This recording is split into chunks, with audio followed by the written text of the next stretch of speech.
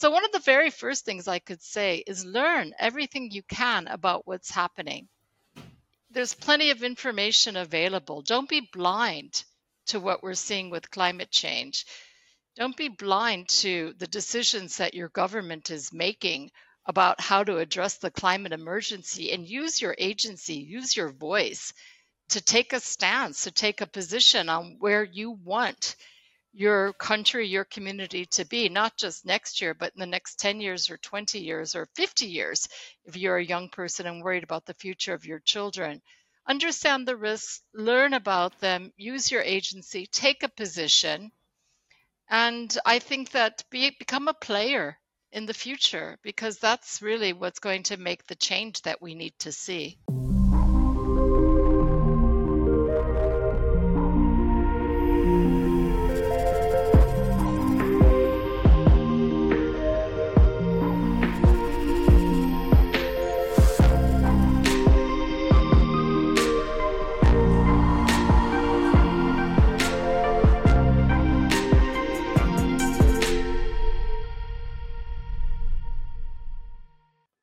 Loretta Hieber Girardet is my guest on this episode of Inside Ideas, brought to you by 1.5 Media, Innovators Magazine, and the Alohas Regenerative Foundation. Lori is the chief of the Risk Knowledge Monitoring and Capacity Development branch, covering risk information and analytics, climate change, disaster loss and monitoring, data and capacity building for the UNDRR. That's the United Nations Disaster Risk Reduction, and she does this on a global scale. Previously, she served as chief of the UNDRR Asia Pacific regional office, covering 38 of the world's most disaster-prone countries. Lori served in various management positions at OCHA for over a decade before joining UNDRR, including overseeing the Global Cluster Coordination Mechanism and having responsibility for IASC mechanisms on coordinated humanitarian needs assessments. She also has a background in public health and worked for the World Health Organization in various capacities. Her experience in emergency context spans more than 25 years, and she is the author of several publications, including Lifeline Media, Reaching Populations in Crisis, which promotes greater accountability to people affected by disasters. Her academic background includes fellowships and degrees from the Harvard School of Public Health and University of Paris, Assas. We are here today to speak specifically about the GAR Special Report 2023, the Global Assessment Report called Mapping Resilience for the Sustainable Development Goals. Lori is one of the experts, obviously, in this and the whole Sendai framework for disaster risk reduction and the Sustainable Development Goals. And so we really want to dive deep into this new report, just launched, just released, so that you can have it and hear about it here first, why it's so important. Lori, welcome. Welcome to the show. I'm so glad you could come and make it, and we made it through all the technical issues within the UN system and my system to make it work. Thank you. It's a great pleasure to be your guest. I'm so glad that we could make it and that you're here. And this is a really special report, not only titled that, but the title more specifically about mapping resilience for the Sustainable Development Goals. I just would like to first and foremost ask you, how does this report set itself aside from all the other thousands of reports that the UN and different agencies are releasing every single day? Well, thank you for the question. I think what we're trying to emphasize is that I think everybody, as you rightly point out, have read about the SDGs, the Sustainable Development Goals. You know, this ambition of the world to improve our planet, people, and prosperity for all. But what we're really trying to emphasize is that as countries strive to achieve the sustainable, there are multiple challenges that we're facing, threats that we're facing that are impeding progress on the Sustainable Development Goals. Whether it's climate change, or we certainly saw with COVID, we believe that we really need to be more sensitive to the risks that are occurring and put in place measures to build resilience so that we're able to achieve the Sustainable Development Goals. And we know that every time there is a crisis, every time that there is a major disaster, it is a setback for the Sustainable Development Goal achievement. And this is what this report is really trying to point out. We need to become much more risk informed. That means we need to understand the risks that we face, and we have to put in place measures to mitigate these risks. And we don't always see this happening. We don't see enough investment in this. So the report is pointing out some of the areas where we need to make better progress, and also giving some examples of where countries have had solutions that are working that others can also try. Thank you so much. I want to dive a little bit deeper, but what we want to do is start out real basic. So we've already thrown out some terms that everybody might not be well aware of or understand. Maybe you can just touch a little bit first on if it's okay, on the Sendai framework for disaster risk reduction. What does that mean? And then I'll go into the other two questions that are kind of already buzzwords that we've thrown out that need a little bit of more definition. Absolutely. So the Sendai framework is this global blueprint, if you will, to help guide countries to better manage disaster risks. It was established in 2015 at the same time as the Paris Agreement, which is guiding work on climate change, as well as the Sustainable Development Goals. Now, sometimes it's the lesser, I would say, understood global framework, but it's actually the global framework that is helping countries achieve the others, in the SDGs in particular, and Paris. So it really is looking at achieving certain targets. Targets is to decrease the number of people that lose their lives or are otherwise affected from disasters, but also to decrease the economic losses that are occurring because of disaster events, as well as to increase the number of national and local strategies on disaster risk reduction and to increase global cooperation. So we're trying to really ensure that we are helping countries put in place disaster risk management strategies. And it's not just disasters that are emanating from natural hazards, which our audience will be very familiar with, whether it's floods or drought or earthquakes, but also biological hazards. COVID, for example, was a disaster that emanated from a biological hazard. Technological hazards as well. The risk of cyber, for example, events could have a devastating impact on the world. And then also environmental hazards. So it really is looking at the broad range of disaster potentials that could occur from biological, natural, technological, and environmental hazards, and making sure that countries are able to better manage these.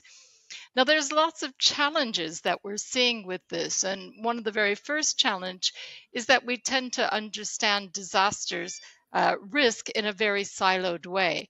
And so one of the key messages UNDRR and partners have been trying to share with countries is that understanding risk means understanding that these risks are interconnected. They're more systemic in nature. And so we really need holistic approaches at the country level. So the Sendai framework provides this guiding framework for us to work around. And I might just mention that we just held the midterm review of the Sendai framework this year. We're halfway to achieving the goals. And perhaps not too surprisingly, we have a long way to go. And that's maybe the second point that I would like to raise about the Sendai framework, is that there hasn't been sufficient investment by governments in disaster risk reduction. We are still seeing far more resources expended on responding to disasters than preventing them from occurring. And so subsequently, one of our really big goals is to make countries aware of the Sendai framework, but really to increase the resources and capacities that are going into the management of risk in countries, especially those that are on the front line of the climate crisis, for example. So I work with the UNFCCC and Resilience Frontiers, the adaptation mitigation area with Professor Dr. Yusuf Nassif. And it's really interesting how this second term or word that we're hearing a lot of is one that you mentioned. It's also in the report, is resilience. So there are numerous different definitions of resilience, whether we can get resilience through sustainable development, or if we need to first get an infrastructure of sustainable development and then build resilience. And so I would like to kind of get a little bit definitions and what the thought process is, not only from the UNDRR, but also on resilience, but also what the message is and how resilience is working into this report, and what the thought processes are there, just for a little bit more clarity.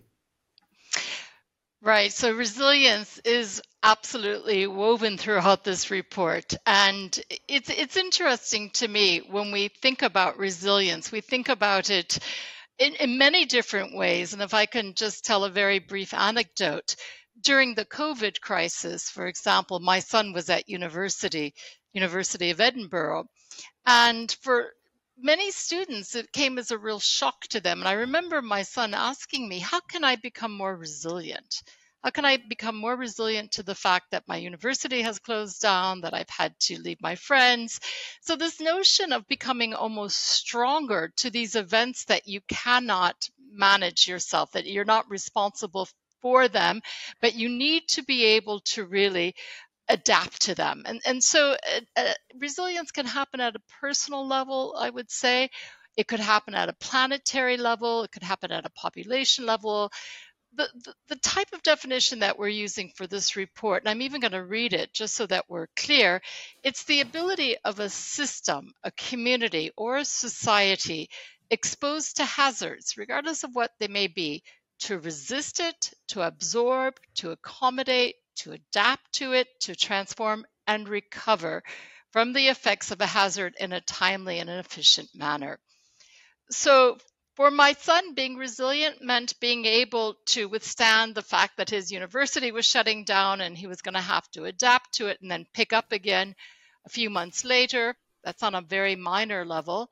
For an entire society, it meant that we had to recover from the impacts of COVID and to withstand the economic shocks that have occurred, obviously, but also make sure that we're able to transform our society so that if a similar type of phenomena occurs in the future, we are better prepared to withstand the impacts of it. So it's quite a broad reaching definition, but it really goes to the heart of what we're trying to say in this report, is that threats will occur, shocks will occur, stresses will occur. It's how we react to these that will determine how resilient a society we are. I appreciate that, and that's a lot of the clarity we're looking at. I mean, there's so many definitions of resilience as well as sustainability floating around out there, and it's really good to know, are we talking about the resilience of our own emotions, our mental, physical, our body resilience? Can we bounce back if someone hurts us or swears at us or hits us, or if, some kind of a mental or physical shock to ourselves? But then there's that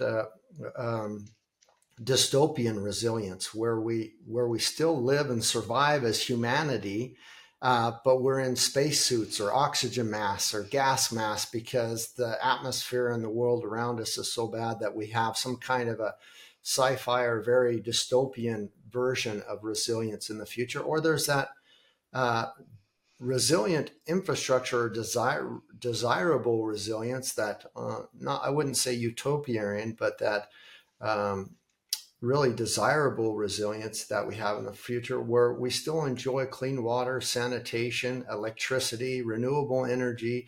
We have food and we have things in place that even 1 hour after a hurricane or a tornado or a flood or drought, that we have resilient infrastructures in place that can kind of bounce back. And we discussed this before our meeting, and kind of reading the report. And I also spoke to Rhea about this at length a little bit. What happens is sustainable development, the plan, the goals, the actions, the targets, the indicators that we're moving forward on that are fabulous. But if we build that up in an area, sustainable development is development of cities, regions, residential, commercial, countries, on and on. If we do sustainable development in areas that are high risk prone, or areas that don't have that resilient infrastructure, if there are areas that are prone to floods or prone to climate activities or change, or already suffering because some effect of global warming or climate change that we see in the future, then the doesn't matter how much sustainable development we have if then all of a sudden a flood comes or a hurricane that wipes that out. And so I think that the smart aspect of sustainable development is that as we're going forward to do that, and we feel the pressure, we feel the race to achieve the sustainable development goals, that we think hard about where we're doing that. If it's an area that it is just a wasted cause of building up sustainable development, because a shock could come, some kind of a risk could come and affect that immediately. And I see that in this report addressed a lot, and it ties strictly to that resilience. And so I wondered if you had any extra things to kind of explain about what you're seeing with that, how that ties in, and if I'm understanding that correctly as well. Well, you absolutely are understanding it correctly. What we're seeing is development that is simply not sustainable because it's not resilient. It's not designed in a way to actually withstand future impacts. We call it risk blind development, if you will. And a perfect example of that is building along coastal areas that are exposed to sea level rise, for example, due to climate change, or building along river banks that are prone to flooding. Essentially, what we're seeing is development without really looking into the fact that this development will not be able to withstand shocks and stresses that are coming. And this is becoming extremely critical because of climate change. And we all know that the climate impacts are being felt increasingly more so than we had even thought previously. The amount of torrential rains, flooding, droughts, heat waves, all of these impacts are becoming more and more untenable for countries. So, therefore, the types of development decisions that are made, especially in areas that are very prone to disasters, can either lead to sustainable development or it can lead to unsustainable development. And this is very much goes to the heart of this report. In order to make decisions about development, you need to have an understanding of the risks that are being faced. Now, we have seen, and there's lots of research about this, that often infrastructure is built without a basic risk assessment, without necessarily taking into account future climate impacts, for example.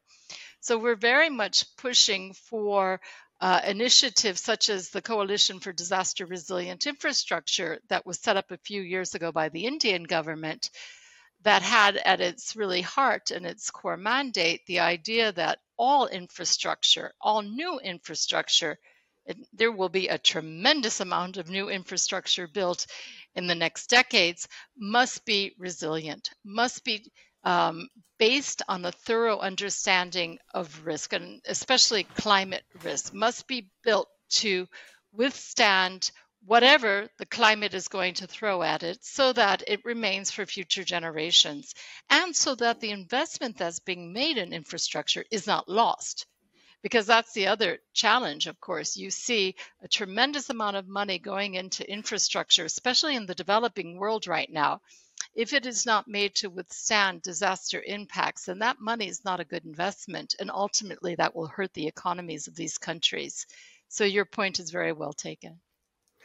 I absolutely love that, and in the report is fabulously done, and it's really tied closely to the Sustainable Development Goals and how the information, the data, the reports, the maps that we have, you actually use. So you're actually saying, what are we seeing with current data, with current maps? What are we seeing on the progress on the Sustainable Development Goals, and how can we do that to kind of do that survey that you that risk assessment and that survey of the site and the sustainable development we do before we begin that, to make sure we've taken into account that resilience aspect. And I'd like you to kind of tell us, what do you use, what data are you using, and what are kind of the aha moments, or what are you seeing as you've gone through that in the examples you've given in the report, that are really saying, wow, this is a tool that can help us to kind of be proactive, preventative, and build that resilience factor in it as we go forward with the Sustainable Development Goals.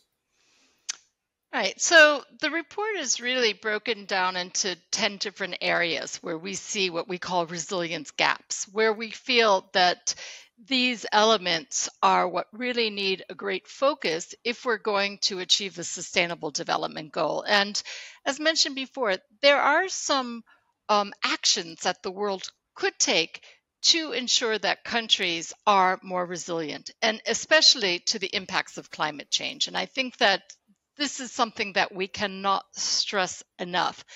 Climate change is not just a risk, it's an existential risk for countries. And the impact of climate change is felt through disasters. So, what we're seeing in many countries is an increase in disaster events. Now, they're not always the type of disasters that capture the front pages of newspapers. They're often what we call more high frequency but low intensity, so localized extreme weather events. But cumulatively, this really has a great impact on a country and a community's socioeconomic well-being. So some of the things that we're promoting right now, where we know you can have a very direct impact for the better for countries, is, for example, improved early warning systems. And this is the very first resilience gap that we're pointing to. Far too few countries have an effective early warning system in place, meaning that populations living in a flood zone or living in an area prone to cyclones or typhoons or other types of extreme weather event are not alerted in time to take measures to save their lives or to preserve their livelihoods. This is probably one of the most effective and cost-effective adaptation measures that could be put in place. And yet, up to 2/3 of countries in the developing world and 1 in 6 Africans only are protected by early warnings. That means we have to double down and triple down our efforts to really make sure that early warning systems are put in place. So for each of the resilience gaps, there are measures that are being put into place and by the UN and by partners. Now, early warning, I'll emphasize for just a moment because it's a tremendous priority of the UN Secretary General, who has launched an Early Warning for All initiative that aims to protect all people with early warning systems in the next 5 years. So we at UNDRR, along with the World Meteorological Organization, the ITU, that's the International Telecommunications Union, and the Red Cross, along with a slew of partners, are really trying to support countries to improve their early warning systems. And we're starting to see progress. We're starting to see a little bit more political momentum. But this is the type of action that is within our reach. There are things we can do, provided the investment is there, provided the political will is there, because we know early warning works, and it works to save lives. But there are other measures as well. And some of the other issues that we've been looking at, for example, is how do we improve our management of drought? Now, an estimated 55 million people per year are impacted by drought, and this has just a tremendous consequences when it comes to food insecurity. We know that we can do a far better job on prospective drought management, so taking measures before a drought occurs. And so in the report, we're trying to show examples of where better drought management can really reduce the impacts on people, as well as the impacts of people who are suffering from food insecurity, which is a growing and very, very concerning issue for the UN and obviously for the world over. Two examples. Yeah, those are fabulous examples. There's you mentioned kind of this polycrisis, these compounding disasters and extreme events that we're seeing all over that are kind of hampering the progress on sustainable development. Not only does this year mark the midterm reviews, as you mentioned, in the Sendai framework of the SDGs, both SDGs and the Sendai framework. But it's really important. The Secretary General warned that the SDGs are disappearing in the rearview mirror. We need clear benchmarks to tackle poverty and these things that you just talked about, not only the gaps, but how are we addressing these things in advance. And I'm not necessarily, what I'm hearing is you haven't really developed anything new. You're just saying, hey, here's the framework of the SDGs and the roadmap. How do we make sure that resilience is placed deeply into that progress to reach the SDGs so that we're not building something in a risk area that is immediately affected? And how do we use the tools that we have already in place at hand effectively to start implementing those properly? Because so many risk adverse or countries that are affected highly by this are hampered to work on the sustainable development goals because they're so busy putting out the fires and the catastrophes and the issues that are happening around that they don't even get to the point where they say, hey, we're still dealing with all these issues before we can even start to build in that resilience, to get into that aspect of the work that needs to be done that we're suffering with. At COP27, we came up with basically the loss and damage. Does that tie anything into this, or is that total separate? Is that after it's already occurred? Is there anything in this at all that we're seeing that kind of plays off one another? Or is that a total separate issue on the loss and damage? Well, you are absolutely right. Loss and damage is fully integrated into all of this, because what is loss and damage? It's actually the impacts that we're seeing of climate change. Now, the whole loss and damage issue, which is going to be absolutely front and center at COP28, is very much about how do we avert, minimize, and address loss and damage. So the loss and damage is what occurs even after your efforts at adaptation have taken place. And we know that despite our best efforts, there are still irreversible impacts of climate change. So loss and damage can range from what we call the extreme events to slow onset processes. Sea level rise is one of them, obviously. Countries are facing irreversible loss and damage. And one of the big issues at COP is how do we stop that, or how do we minimize these losses and damages from occurring? And then secondly, who's going to pay for it? Who is going to support countries that are on the front line of the climate crisis? And we all know that these are the small island developing states in particular, but least developed countries, to ensure that their populations are able to withstand the impacts of climate change suffering from right now are addressed, and that they can come up with solutions to manage their lives and their livelihoods in the midst of a climate crisis and climate emergency. A couple of different things will happen at COP28.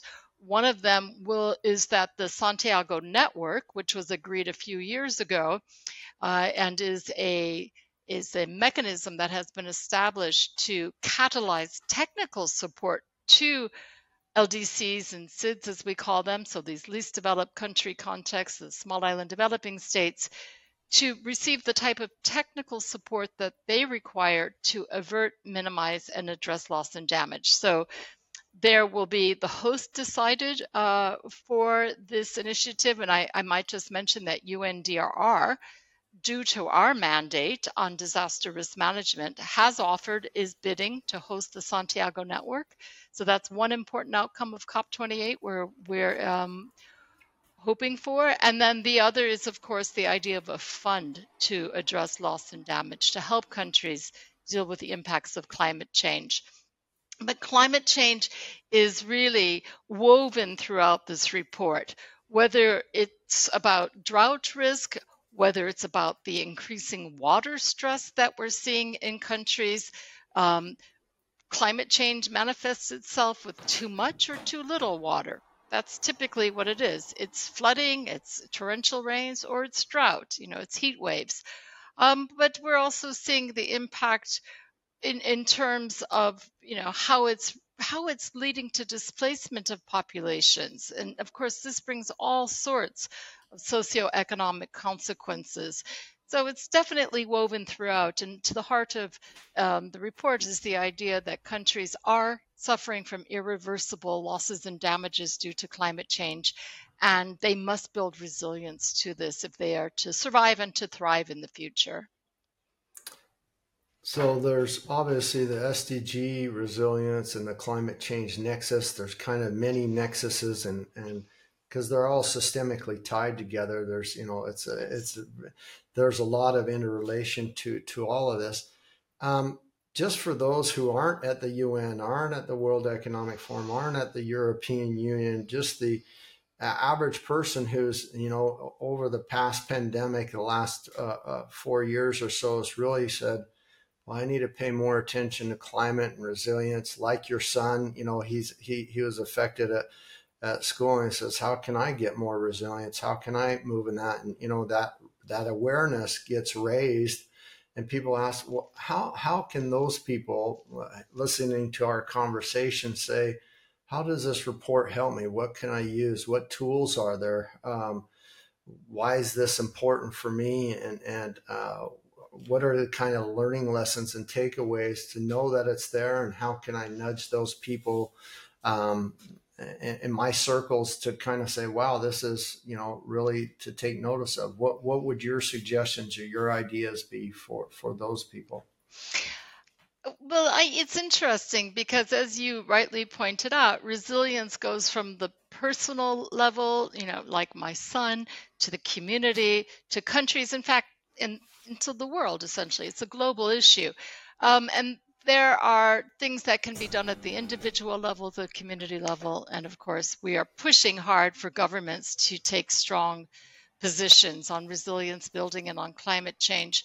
But some of the things that we always try to encourage is for communities to understand that the risks that they face, what are their threats?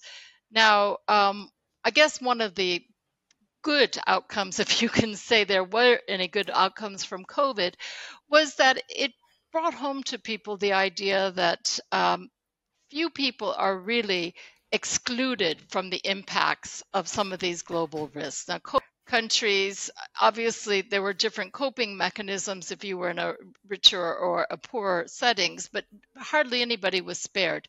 Same thing for climate change.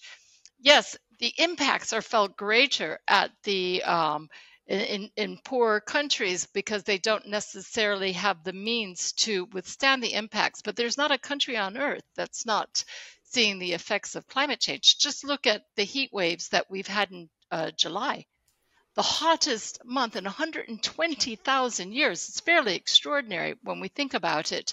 But this was North America, it was Southern Europe that was impacted. So we're all feeling the impacts of these phenomena, these global phenomena, the polycrises that we're talking about. And I think understanding that and then looking at what your own contribution can be is really something that I very much encourage. And the good news is, I certainly see young people very invested in the climate change issue. They are pushing their governments to take action. Look at the disruptors that you see on the streets sometimes of London and other places. Now, one can maybe argue with the methods that they're using, but they are aware, and that awareness is so critical. They're aware that their futures are at risk. And I sometimes hear my kids, who are in their 20s, and my friends' children talk about whether they will even have a planet for their children to live on because of where we're going with climate change. So, one of the very first things I could say is learn everything you can about what's happening. There's plenty of information available. Don't be blind to what we're seeing with climate change. Don't be blind to the decisions that your government is making about how to address the climate emergency, and use your agency, use your voice to take a stance, to take a position on where you want your country, your community to be, not just next year, but in the next 10 years or 20 years or 50 years, if you're a young person and worried about the future of your children. Understand the risks, learn about them, use your agency, take a position.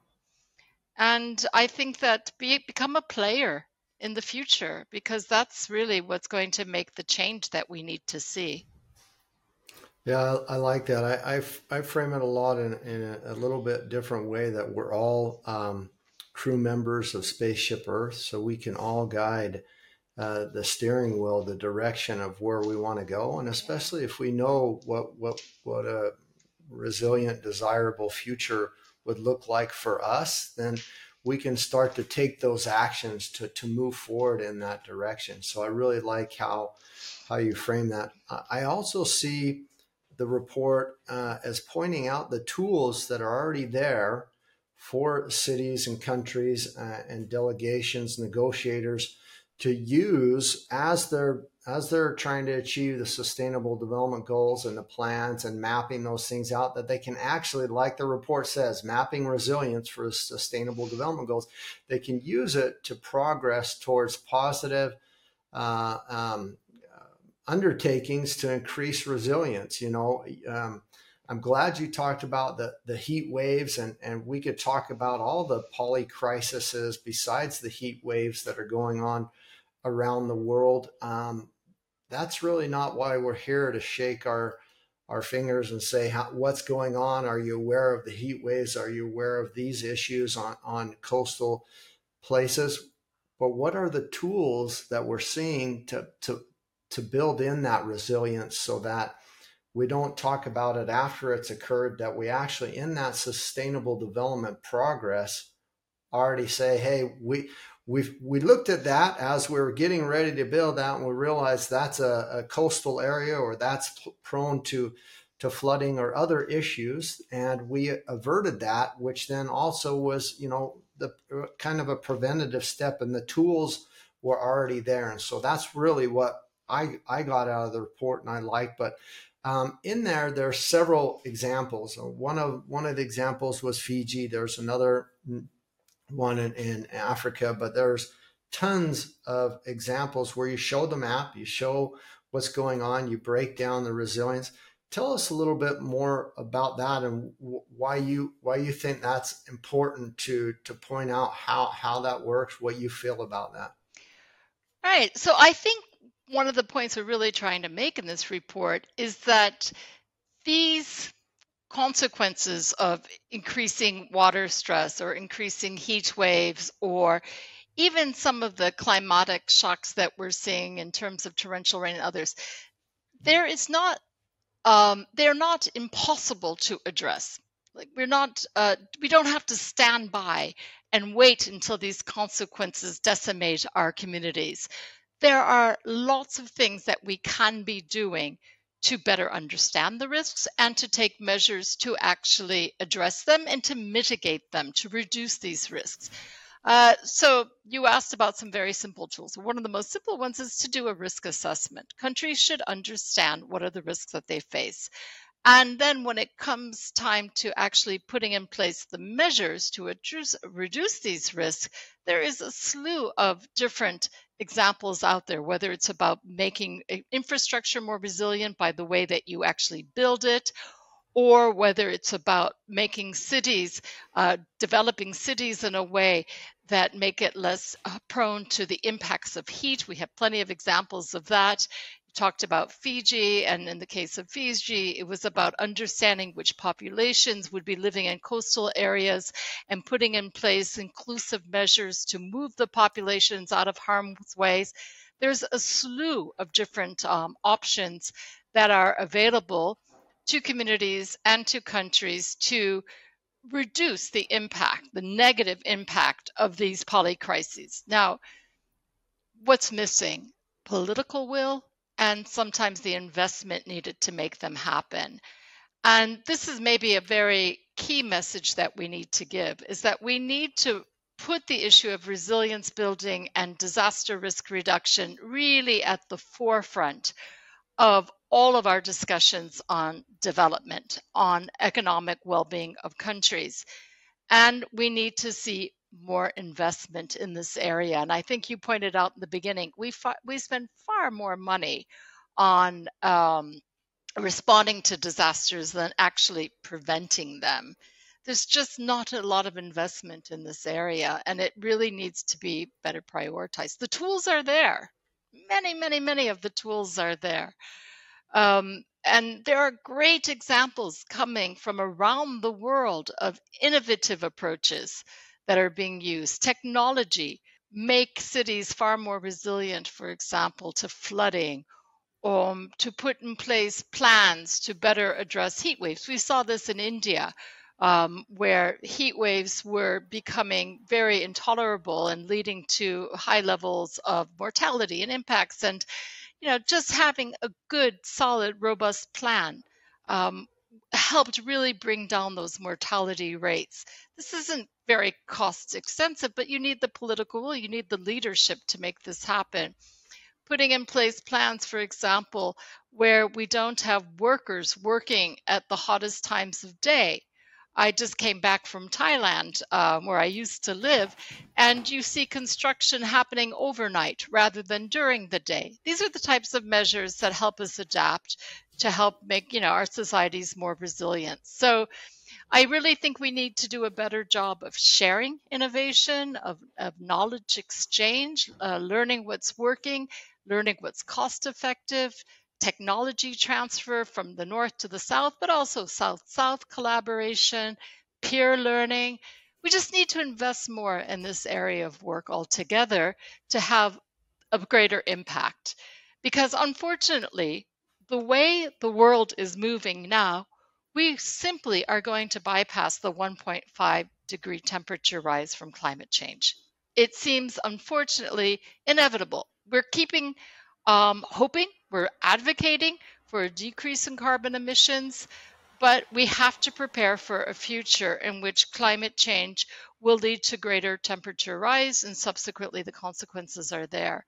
So let's double up on our learning, let's double up on our exchange, and above all, let's really start investing in this area of work. Yeah, that's really so true. Just a few days ago, the Secretary General Antonio Guterres said, it's no longer global warming, it's global boiling. Yes. Things are truly heating up, and also discussed how the executives at Shell think that we need more oil and fossil fuels and gas and things, and that's just not true. It's really interesting what you said, because it really gets us into, and this was my terminology, it's not the UN's, I said proactive, preventative. It's instead of being reactive after the crisis, a polycrisis has occurred, that then makes policymakers find the band-aids or the repair, which is wrong type of preventative or futuristic policies. We need policies and tools there that keep pace with a warming world, that keep pace with our world in general, good, bad, or ugly. And I see not only the tools that you discuss in this report, but that you really are pushing for that built-in resilience before you begin the sustainable development, that you think about the trends that amplify vulnerabilities and distract us, or could distract us from addressing the real root causes behind these risks. And that's what I see in this report. And there's, like I said, one of the examples is Fiji, but there's numerous examples that you list, which is nice to see, and that you're giving these proactive tools available for policymakers, for countries, for the individual, but also mainly for those within the United Nations. One thing that we see, and at the beginning of Secretary General's time in office, he says we really need to reform the United Nations a little bit. There was big discussion, get everybody on the same page, talking about the same thing, understanding sustainable development and where we want to go with these different crises. There was even, right before the pandemic hit, kind of a mandate given out for all countries by the Secretary General to get the SDG primer. How do you understand internally the SDGs and things? And then the pandemic came and it kind of threw everything topsy-turvy to deal with the health and the pandemic and other things. It's because we're always playing catch up. There's no preventative things in there. And so where I'm going is, how do we get all the United Nations agencies, everybody on the same page? How do we get them aware that you've kind of brought out this report and some of the tools, and everybody's starting to talk about resiliency, or resilience in their groups? We have the resilience in a resilience hub. We have resilience lab. We have the UN DRR talking specifically about resilience in this report and other things. It's definitely a topic, but how do we get everybody on kind of the same page so that not everybody has that different definition of that? What are your thoughts or ideas? I don't expect you to have the solution for the entire United Nations. I just kind of want to see what your tools or ideas are, how we can get everybody on that same page moving forward collectively. Well, I think the good news is that the UN has definitely moved much more towards understanding risk as a key impediment to achieving the SDGs, like the lack of focus on risk reduction. And so I see a couple of different things happening which are really encouraging. And just starting off from the big policy lens, the Secretary General has made the climate emergency just such a key focus of his tenure as Secretary General. And he is very vocal, and he speaks out against coal, and he's pushing countries to really reduce the carbon emissions. And he's quite vocal on that. And he's vocal on issues such as Russia's invasion of Ukraine, which we know now with the collapse of the Black Sea grain initiative is going to have a huge impact on food insecurity. And he hasn't shied away from talking about the really devastating impact of this war in Ukraine, and how you see this cascading impact down to food security in the Sahel or the Horn of Africa. So, being vocal and advocating for attention to the polycrisis has been really a hallmark of the Secretary General's tenure. But there's some other issues that are also really raising attention. And one is the need to have better foresight in the UN, to better have, to work more collectively to understand what will the future look like, and to make sure that the UN system is working in that direction. Now, the Secretary General has worked with member states to develop a common agenda. And part of that common agenda is to develop a risk report that is going to really help analyze risks and the impact on the UN's overall agenda, which is, of course, very much built on the achievement of the SDGs. So this is just in the last few years. And I think, climate change and COVID has been a real wake-up call, not only for countries, but the UN in general. And so we're really seeing some good movement there. More specifically about how do we get the UN system working collaboratively, I can point to some things that UNDRR is doing, our own organization.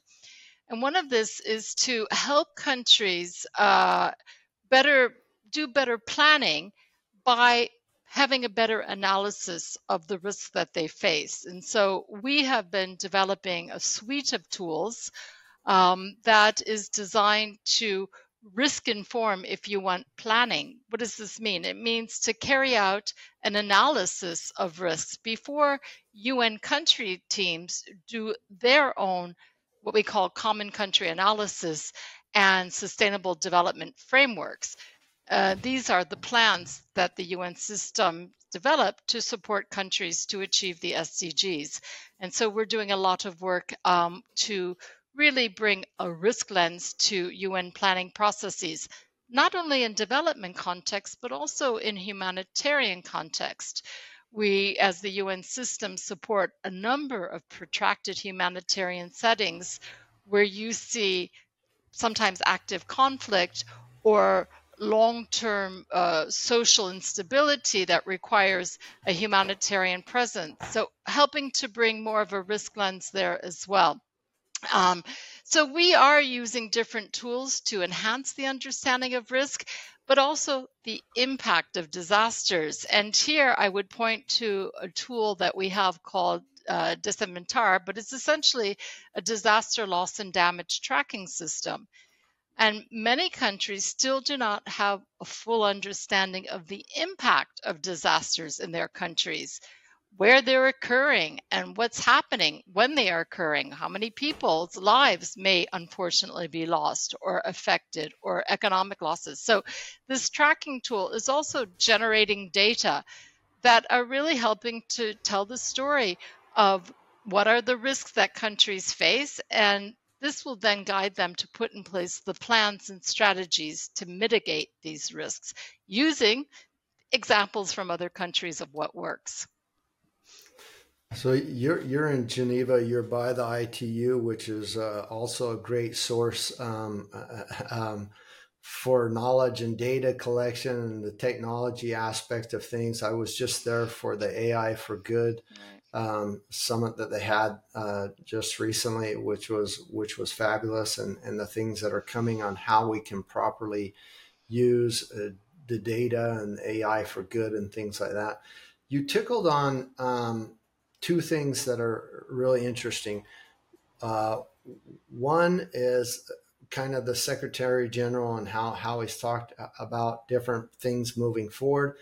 But next year, 2024, is the Summit of the Futures for the United Nations. I believe it'll happen in September, but there's some events leading up to that before that time, which is also fully in line with what you've discussed, kind of moving forward. And so there are some things you mentioned specifically: foresight, thinking about the future, pre-planning, risk assessments.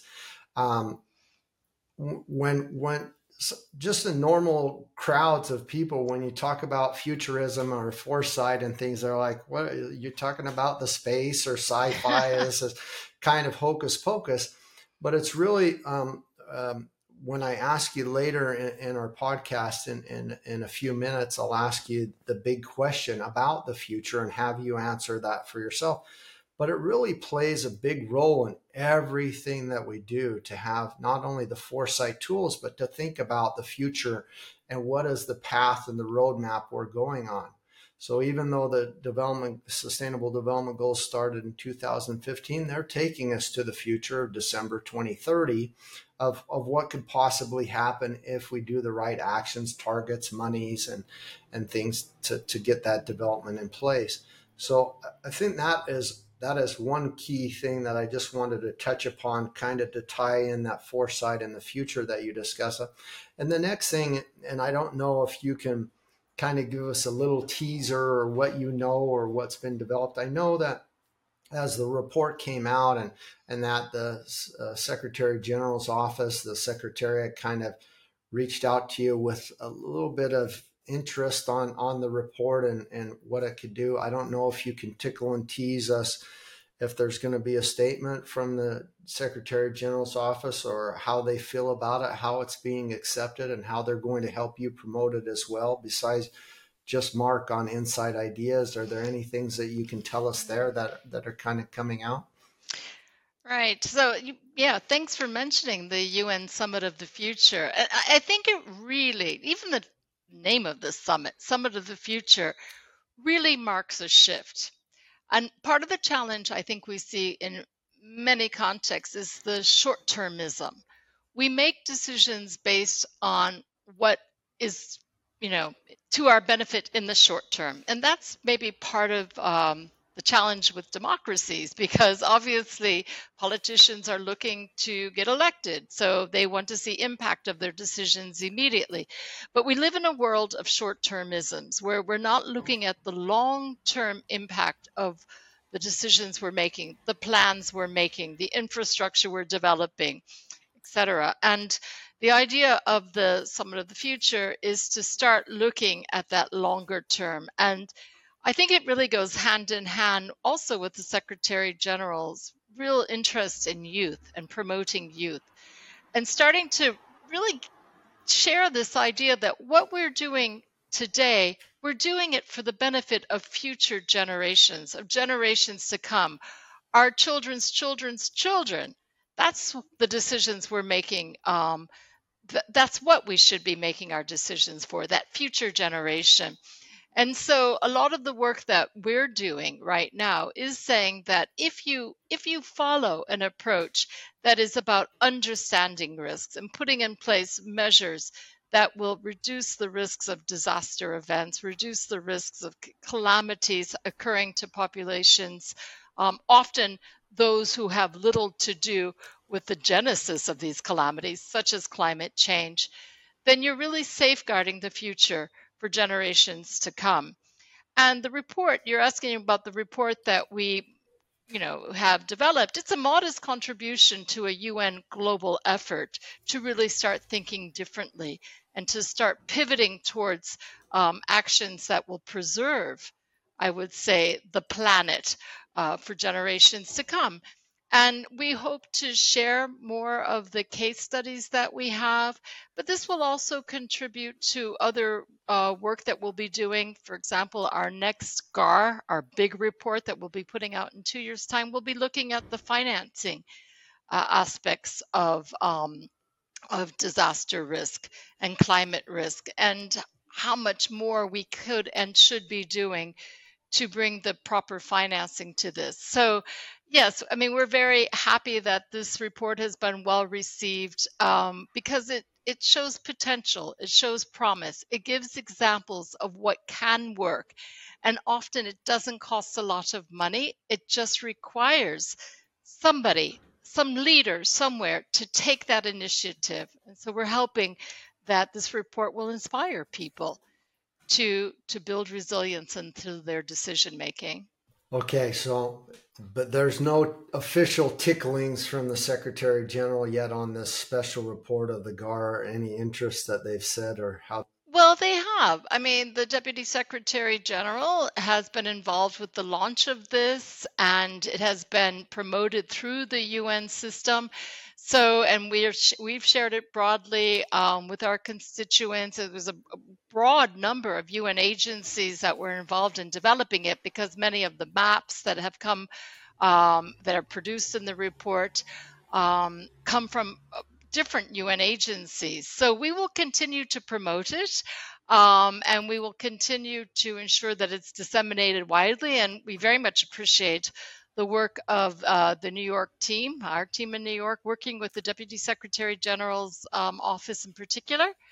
But we're pleased with it. So, yeah. Great, great. Yeah, we'll promote it as well, and I'm sure it'll get a really nice wide reach. I want to go a little bit more into the personal with you, if that's okay.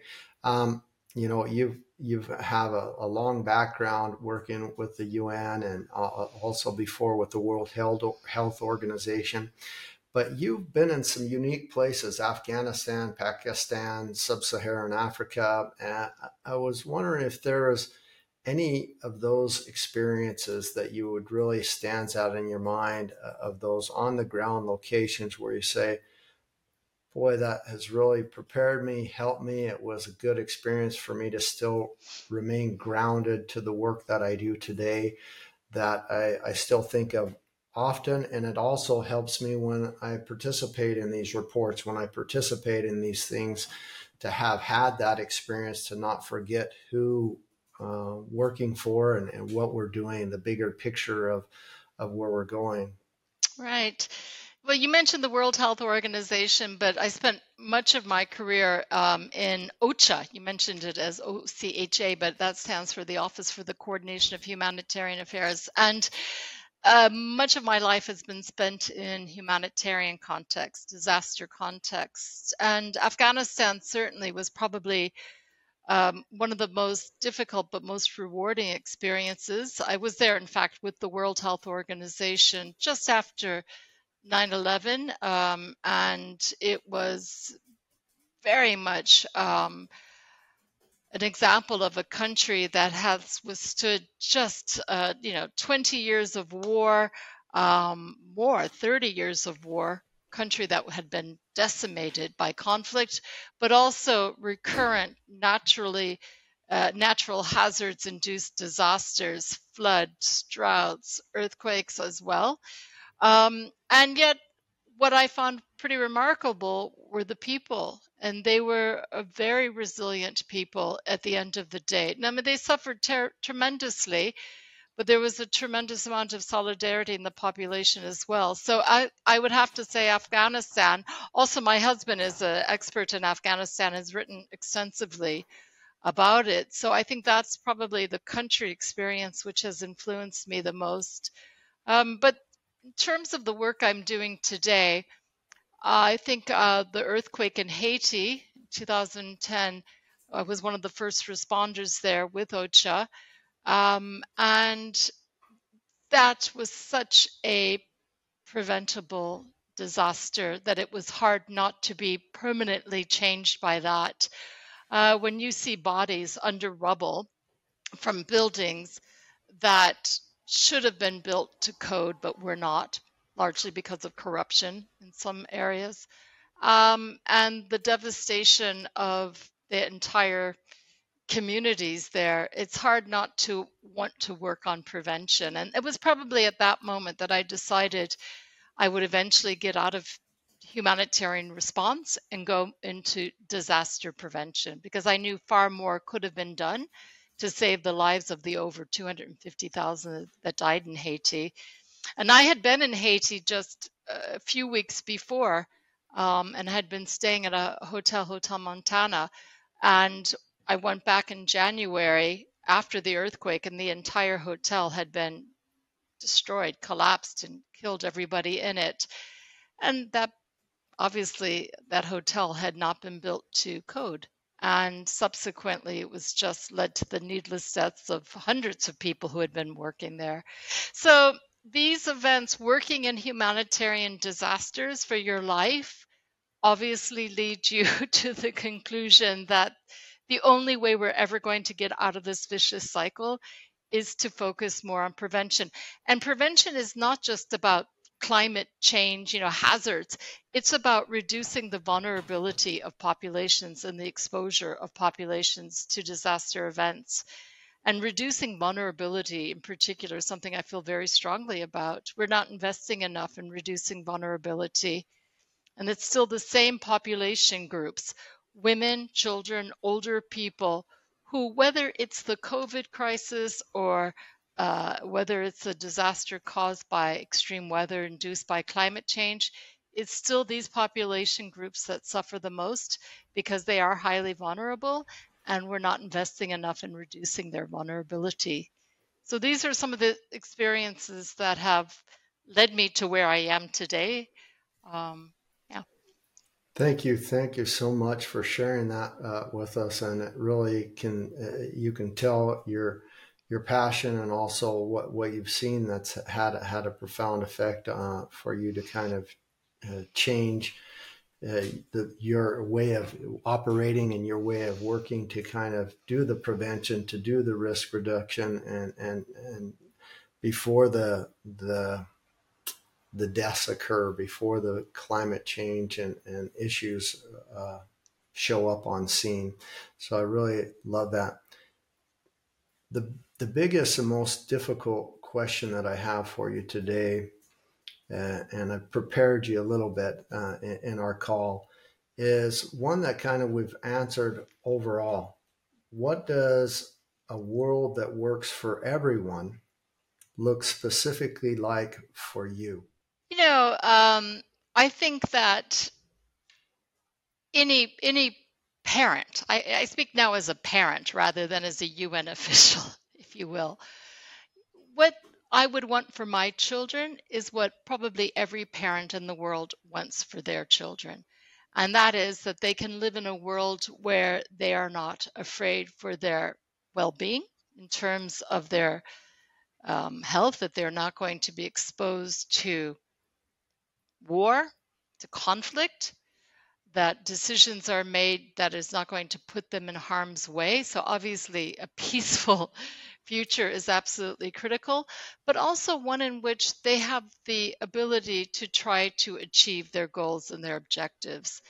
And this for me is really kind of at the core of what I see as a just world, a world in which people can aspire to achieve their dreams, and it is not because of decisions that are made by politicians or by others that stand in the way of that. So, equal access to opportunity, to learning, to education, and to be able to withstand the impacts of what may come their way. I mean, everybody wants to have children that are strong, mentally strong, that are resilient, and that are really able to achieve their dreams. And that may sound a little bit idealistic, but I've traveled around the world, and that's a commonality I have seen everywhere, is that parents really want their children to thrive and not be stopped by impediments that are thrown their way by the wrong decisions made by people who are, as I said before, blinded by short-termism, blinded by economic greed, and really do not think about what's good for the planet in the long term.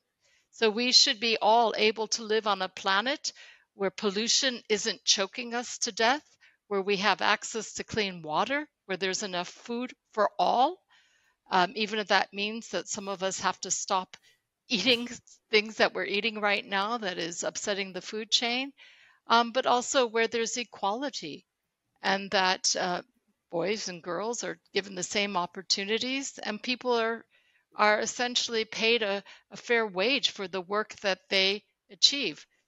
And at the end of the day, as I speak, I recognize that what I'm actually talking about is a world in which the Sustainable Development Goals are achieved, because it's all in there. It is all in there.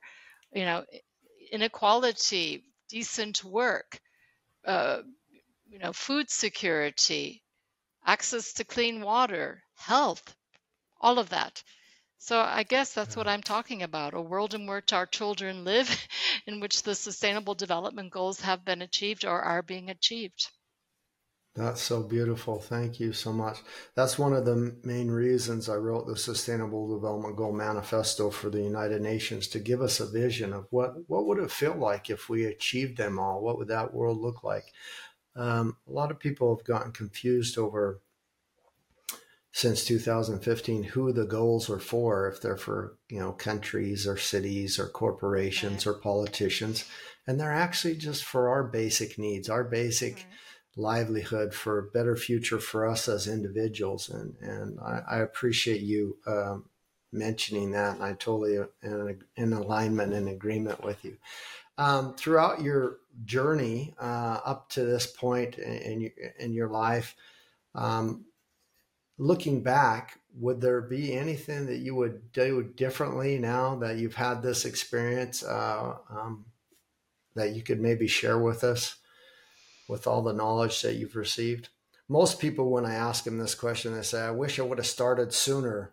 Or no, I've enjoyed the journey. I needed to learn everything. But I personally, for me, is I wish I would have started sooner. I've wasted so much time debating, discussing, or not acting that I just wish I would have started sooner, because as I did, then my life went better. So that's the question I ask you. I started as a journalist, actually. So I was very much aware and seized of these issues early on. But when I look back um, on my career, I think the one thing I might have wished to have done differently would have been to spend more time in countries. I spent quite a bit of time in headquarters. I traveled a huge amount to countries, but because of family reasons and where my husband was based, I probably wish I would have spent more time living in crisis areas with my family. Um, I think that really living amongst people who are experiencing many of the issues that I work on a more daily basis would have been very enriching. And that's probably one thing I would have liked to have done. And one thing I always encourage young people who are starting a career in the UN, please don't try to come to Geneva, New York, or Bangkok first. Go to, DRC, Sudan, these countries, and live there and live amongst the people. And my daughter, who is, working in a similar field as me, she went when she graduated from university. She went and lived 6 months in Nicaragua without running water and electricity. And I think that that really helped shape her vision of how she wanted to conduct her career in her life. So that would be my kind of thing. Spent too much time at headquarters, would have liked to have spent more time in countries. When you mention that about your daughter, it's really interesting because a lot of us have to travel to places in the world to go have that experience, what it's like to be without warm water or running water or sanitation and the basic needs.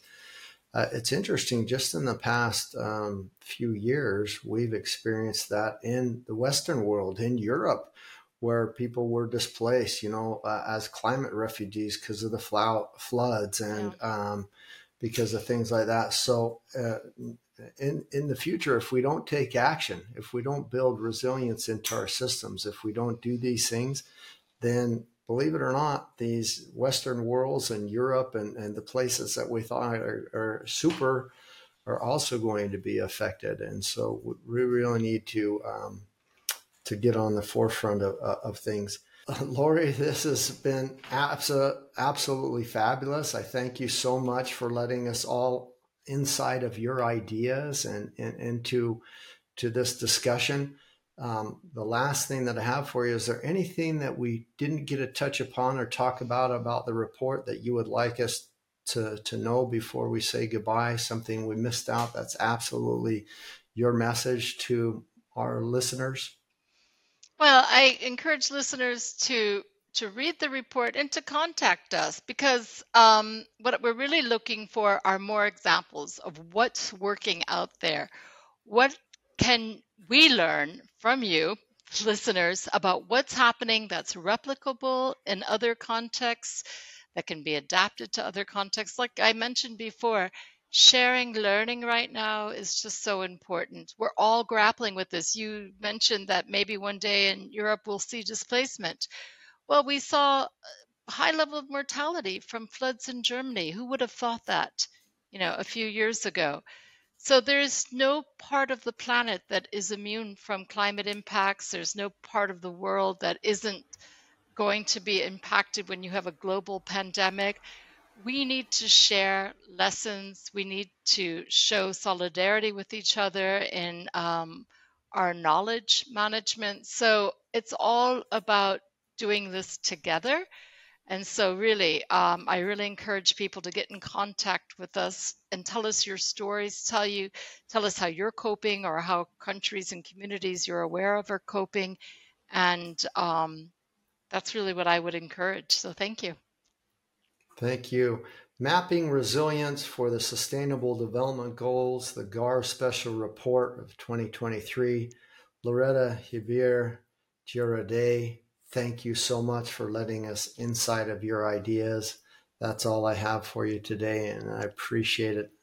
Thank you very much. Thank you so much, Mark. It was a pleasure. Bye-bye. Bye.